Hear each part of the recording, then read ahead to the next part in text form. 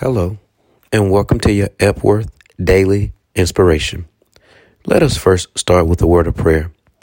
Dear Heavenly Father, we thank you for this day. As we open your word, please illuminate it, allow us to see ourselves and what you have for us. In Jesus' name, amen. Today we'll be coming from 1 Corinthians chapter 14, verse 33. 1 Corinthians chapter 14, verse 33, and it reads, "For God is not the author of confusion, but of peace, as in all churches of the saints." I'll read it one more time. "For God is not the author of confusion, but of peace, as in all churches of the saints." So if I could speak briefly, the topic would be, let's get it together.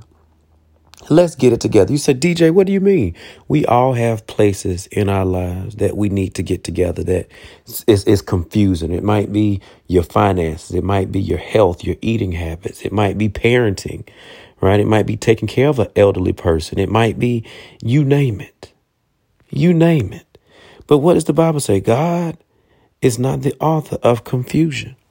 Right. I remember growing up and some people down south used to say cleanliness is next to godliness. Right. They may draw some inference from here. Why? Because you got to have things together in your life. But guess what, family? You can't do it by yourself. You can try. But the thing is, you are probably the devil and you might be used sometime, maybe, confused, but God isn't. So what am I saying to you today as you listen to this?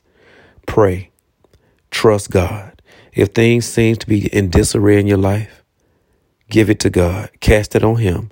Because why? He is not the author of confusion, but of what? Peace. And we all need that peace, that financial peace, that relationship peace. Give it to God.